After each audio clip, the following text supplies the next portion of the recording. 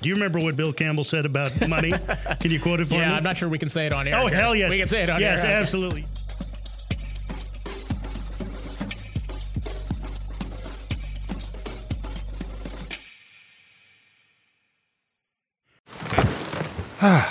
The comfort of your favorite seat is now your comfy car selling command center, thanks to Carvana. It doesn't get any better than this. Your favorite seat's the best spot in the house. Make it even better by entering your license plate or VIN and getting a real offer in minutes. There really is no place like home. And speaking of home, Carvana will pick up your car from yours after you finalize your offer. Visit Carvana.com or download the app and sell your car from your comfy place. Worried about letting someone else pick out the perfect avocado for your perfect impress them on the third date guacamole? Well, good thing Instacart shoppers are as picky as you are. They find ripe avocados like it's their guac on the line. They are milk expiration date detectives. They bag eggs like the 12 precious pieces of cargo they are. So let Instacart shoppers overthink your groceries so that you can overthink what you'll wear on that third date. Download the Instacart app today to get free delivery on your first 3 orders, while supplies last. Minimum $10 per order. Additional terms apply. CarMax is putting peace of mind back in car shopping by putting you in the driver's seat to find a ride that's right for you. Because at CarMax, we believe you shouldn't just settle for a car. You should love your car. That's why every car we sell is CarMax certified quality, so you can be sure with upfront pricing that's the same for every customer. So don't settle. Find love at first drive and start shopping now at CarMax.com. CarMax, the way car buying should be. The title of this podcast is Sand Hill Road. The title of Scott Cooper's new book is The Secrets of Sand Hill Road. So you knew it was only a matter of time before the two of us would sit down and compare notes. We're both using Sand Hill Road as a metonym, a word or a phrase that describes something bigger, the way we say Hollywood to mean the movie industry. So we're both using the phrase figuratively to mean venture capital. Now, I should point out we are doing this interview at 2865 Sand Hill Road in Andreessen Horowitz. So we are literally on Sand Hill Road, but literally and figuratively, what is Sand Hill Road to you? Yeah, so literally, as you described, it is a road. It's I'm a country music fan, so it's like Music Road to me in Nashville is kind of the best analogy. But it is also figuratively kind of the home of most of venture capital today. It's where if you drive up and down the street, you could very easily find places to raise money if you're so successful. But interestingly enough, the center of gravity seems to be shifting up north a little to San Francisco. So 10 years from now, when we do this podcast, it'll be interesting to see whether Sand Hill Road has the same. Whether we still call it Sand Hill Road. Yeah, for sure. Maybe we will. It is curious to me, and it's a theme I go back to in this podcast over and over, that in a time in which people work remotely and in which we can go anywhere in the globe and we can move money using our phones, using Venmo and PayPal and whatnot, Sand Hill Road, Menlo Park still matters. I mean, yes, there's venture capital in other cities, et cetera, but somehow this place still matters in an age in which place shouldn't matter at all. Yeah, I think it's interesting. I think what explains it is kind of the concept of a network effect, right? Which is, for the listeners, a network effect is the idea that the more people you have involved in the network, the more valuable the network becomes. And so over the last really, 60, 70 years here, we've built up this network of lawyers and accountants and financiers and entrepreneurs and engineers, and it all just kind of works. It kind of feeds on itself. So it's very hard to break these network effects, it turns out. But I think you're absolutely right, which is, look, we do, and we will continue to see, venture capital and entrepreneurship thrive at other geographies for sure. The lobby at Andreessen Horowitz is a hive of activity. Yeah. How often do you have people coming in from, distant states, distant lands? All the time, actually. So both on the entrepreneur side, and then we do a lot of work with corporate partners here as well. So as you probably saw, it's pretty busy. And, we try to kind of make sure the trains are running on time through the lobby there. You were employee number one? That's correct. What drew you to it? So I had worked with Marc Andreessen and Ben Horowitz starting in 1999 when they started a company called LoudCloud, which was, we were trying to build Amazon Web Services is basically what we're trying to do. And I had the pleasure of working with them for, kind of almost 10 years before this started. And it's either fun or I'm a glutton for punishment, one of the two, but it's been mostly a fun experience. And Andreessen Horowitz was one of the very first firms, maybe the first firm, to go beyond funding entrepreneurs and really nurturing them, as you were saying earlier, not just offering money, but guidance, sometimes even staff. Yeah. Yeah, what's happened is the biggest change we've had in the venture business over the last 10 years is it's just changed in a way where capital used to be the scarce resource, and now capital is pretty, plentiful. And so I think the challenge for us and for venture capital as an industry is what besides capital can you offer to entrepreneurs to make yourself attractive to entrepreneurs? And you're right, what we've done here is we have about 160 people today, and about 100 of those people work closely with our portfolio companies to help them from sales enablement to marketing and PR, and executive talent acquisition. And that's how we think about, differentiating ourselves ultimately in the marketplace. What's the simplest help you've given a company? That's a really good question. I think some of the simplest help sometimes is just sitting down and having a conversation with the entrepreneur and helping them think through either an organizational change maybe they're making or, kind of a strategy change in the business. And, I'm not sure those will ever get written about in books per se, but I think a lot of times, quite frankly, the value of a venture capitalist is just having a sounding board and a partner in some respects to bounce ideas off of. And we certainly try to do our fair share of that. You've mentioned how much capital is out there, and I want to get to that in more detail in a second. But first, let's talk about the return on capital. Not necessarily a good investment, venture capital. You've pointed out the median 10-year return on venture capital underperforms the NASDAQ. Yeah. I just put your money in an index fund and call it a day, right? I think in general, that's true, right? So if you are going to invest in the average venture capital fund, I absolutely agree. You should go put your money elsewhere. Maybe under your mattress these days might be a safer place. Yeah, the way this business works is you have this concept of kind of what's called a power law curve, which means there's a very small number of deals that ultimately drive most of the returns for our business. And there's also a very small number of venture firms that ultimately generate most of the returns in the business. So you could have a great firm who might return 35, 40, 50%, of somebody's money in terms of annualized return. But there's not very many of those. And you're absolutely right, which is kind of the median, unfortunately, is really no better than, in many cases, being in the public markets. The comfort of your favorite seat is now your comfy car selling command center, thanks to Carvana. It doesn't get any better than this. Your favorite seat's the best spot in the house. Make it even better by entering your license plate or VIN and getting a real offer in minutes. There really is no place like home. And speaking of home, Carvana will pick up your car from yours after you finalize your offer. Visit Carvana.com or download the app and sell your car from your comfy place. Okay, picture this. It's Friday afternoon when a thought hits you. I can spend another weekend doing the same old whatever, or I can hop into my all-new Hyundai Santa Fe and hit the road. With available H-Track all-wheel drive and 3-row seating, my whole family can head deep into the wild. Conquer the weekend in the all-new Hyundai Santa Fe. Visit HyundaiUSA.com or call 562-314-4603 for more details. Hyundai, there's joy in every journey. Okay, picture this. It's Friday afternoon when a thought hits you. I can spend another weekend doing the same old whatever, or I can hop into my all-new Hyundai Santa Fe and hit the road. With available H-Track all-wheel drive and 3-row seating, my whole family can head deep into the wild. Conquer the weekend in the all-new Hyundai Santa Fe. Visit HyundaiUSA.com or call 562-314-4603 for more details. Hyundai, there's joy in every journey. Is Andreessen Horowitz the most important venture capital firm? I think we are an important part of the venture ecosystem. Look, I certainly wouldn't say that we're the most important.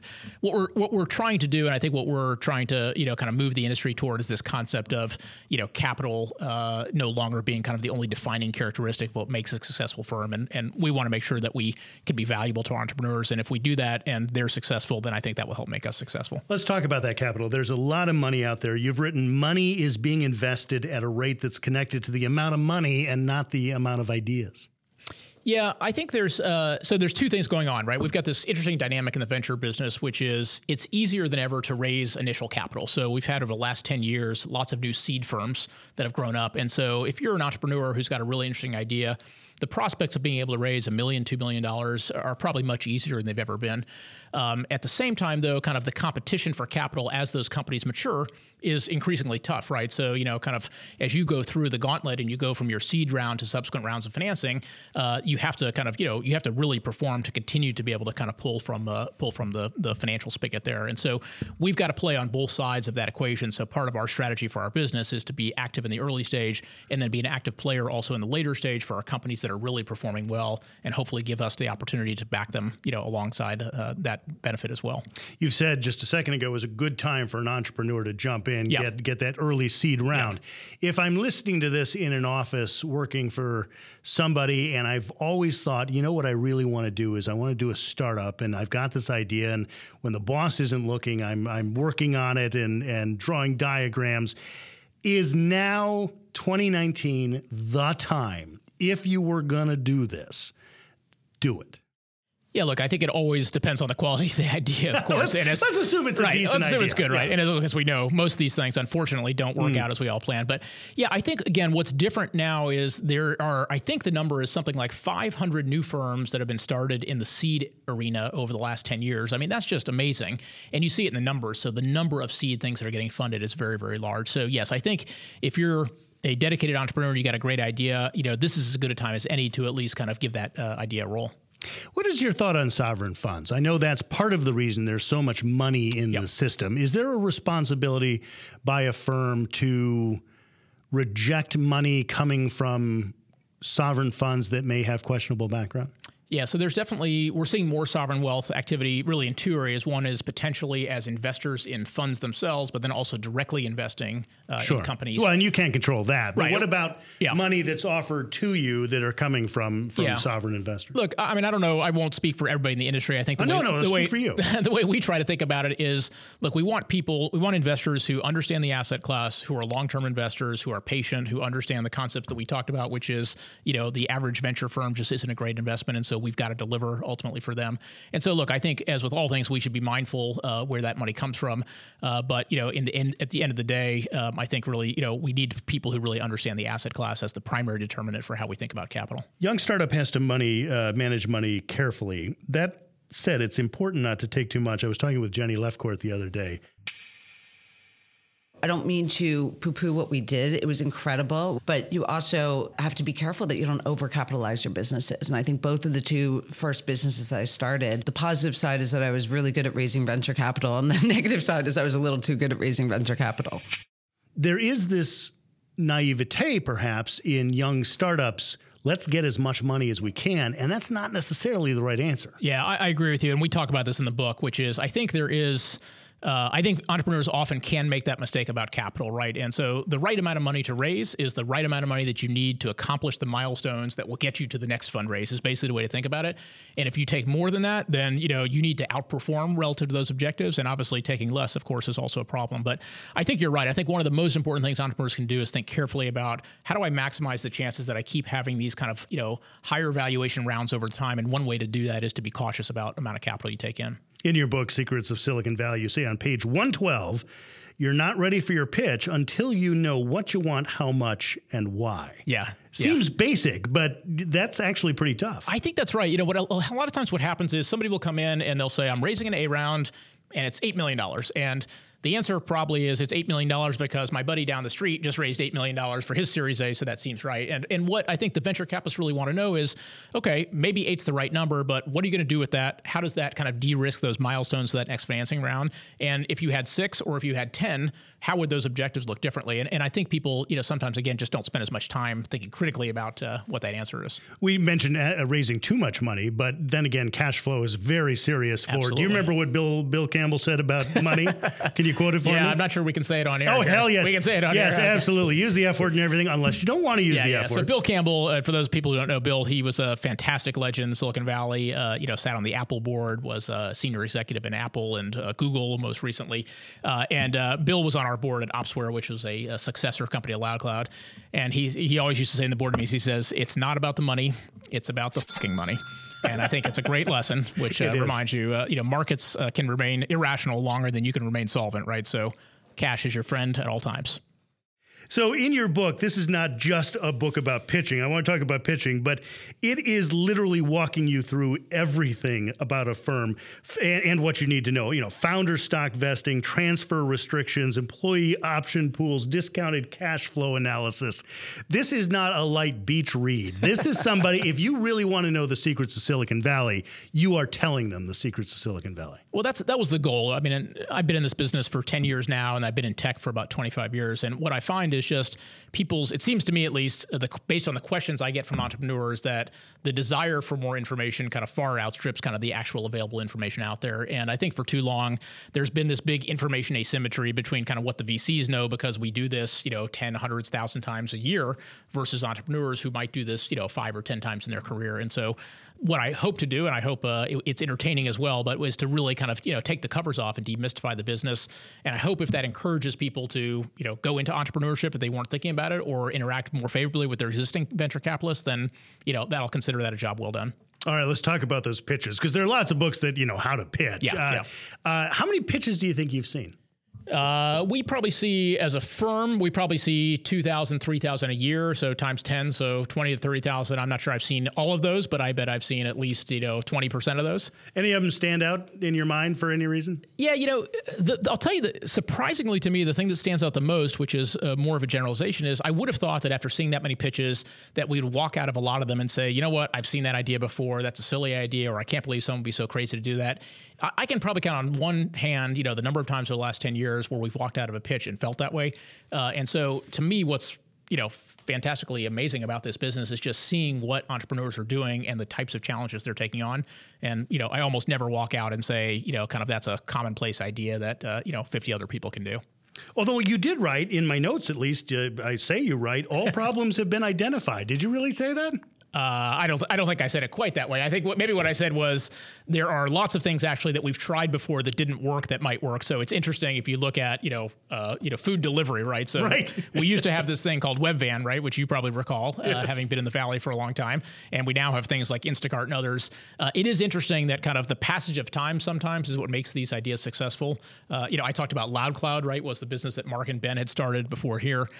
We were trying to build Amazon Web Services. It was a great idea. We were probably at least 10 years too early. And so what I intended, at least hopefully by that one, was not that all ideas are done, but that many ideas that we thought were done actually might be viable business models now, just given the proliferation of the internet.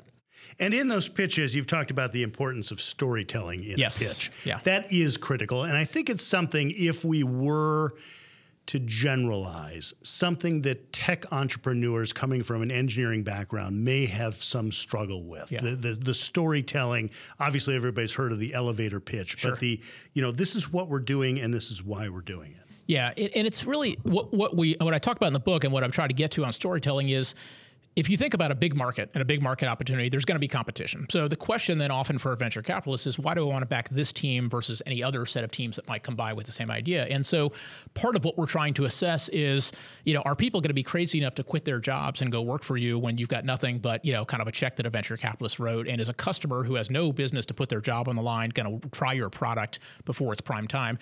And a lot of those are, you can either say storytelling, or there are you a person who knows how to kind of, in an emotionally appealing way, help people understand what you're trying to accomplish and effectively get people to line up behind you. And I agree, for some people that can be hard, but you really can see it when it's organic and when it's natural.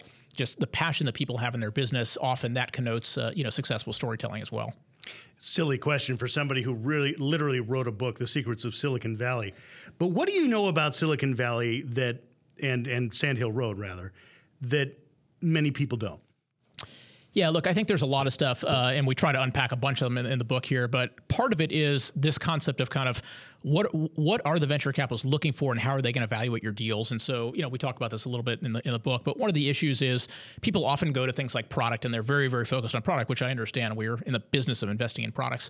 But at this early stage, we're mostly investing in people, quite frankly, and we're more interested, quite frankly, in the idea maze of how did you get to the product, with the understanding that we know the product's going to change. It's going to, we use this term pivot, which is a very polite way of saying, we screwed up before, now we're going to try something different. And we understand all those risks. What we've got to be able to assess is kind of the human capabilities and the human tendencies of the organization and the capabilities of the organization to do things that are, in many cases, unknown as to how they may play out over time. Andreessen Horowitz's Scott Cooper, author of The Secrets of Sand Hill Road. You heard me talk about Jenny Lefcourt earlier in my conversation with Scott. Jenny is now at Freestyle Capital, and she'll be on the podcast next week.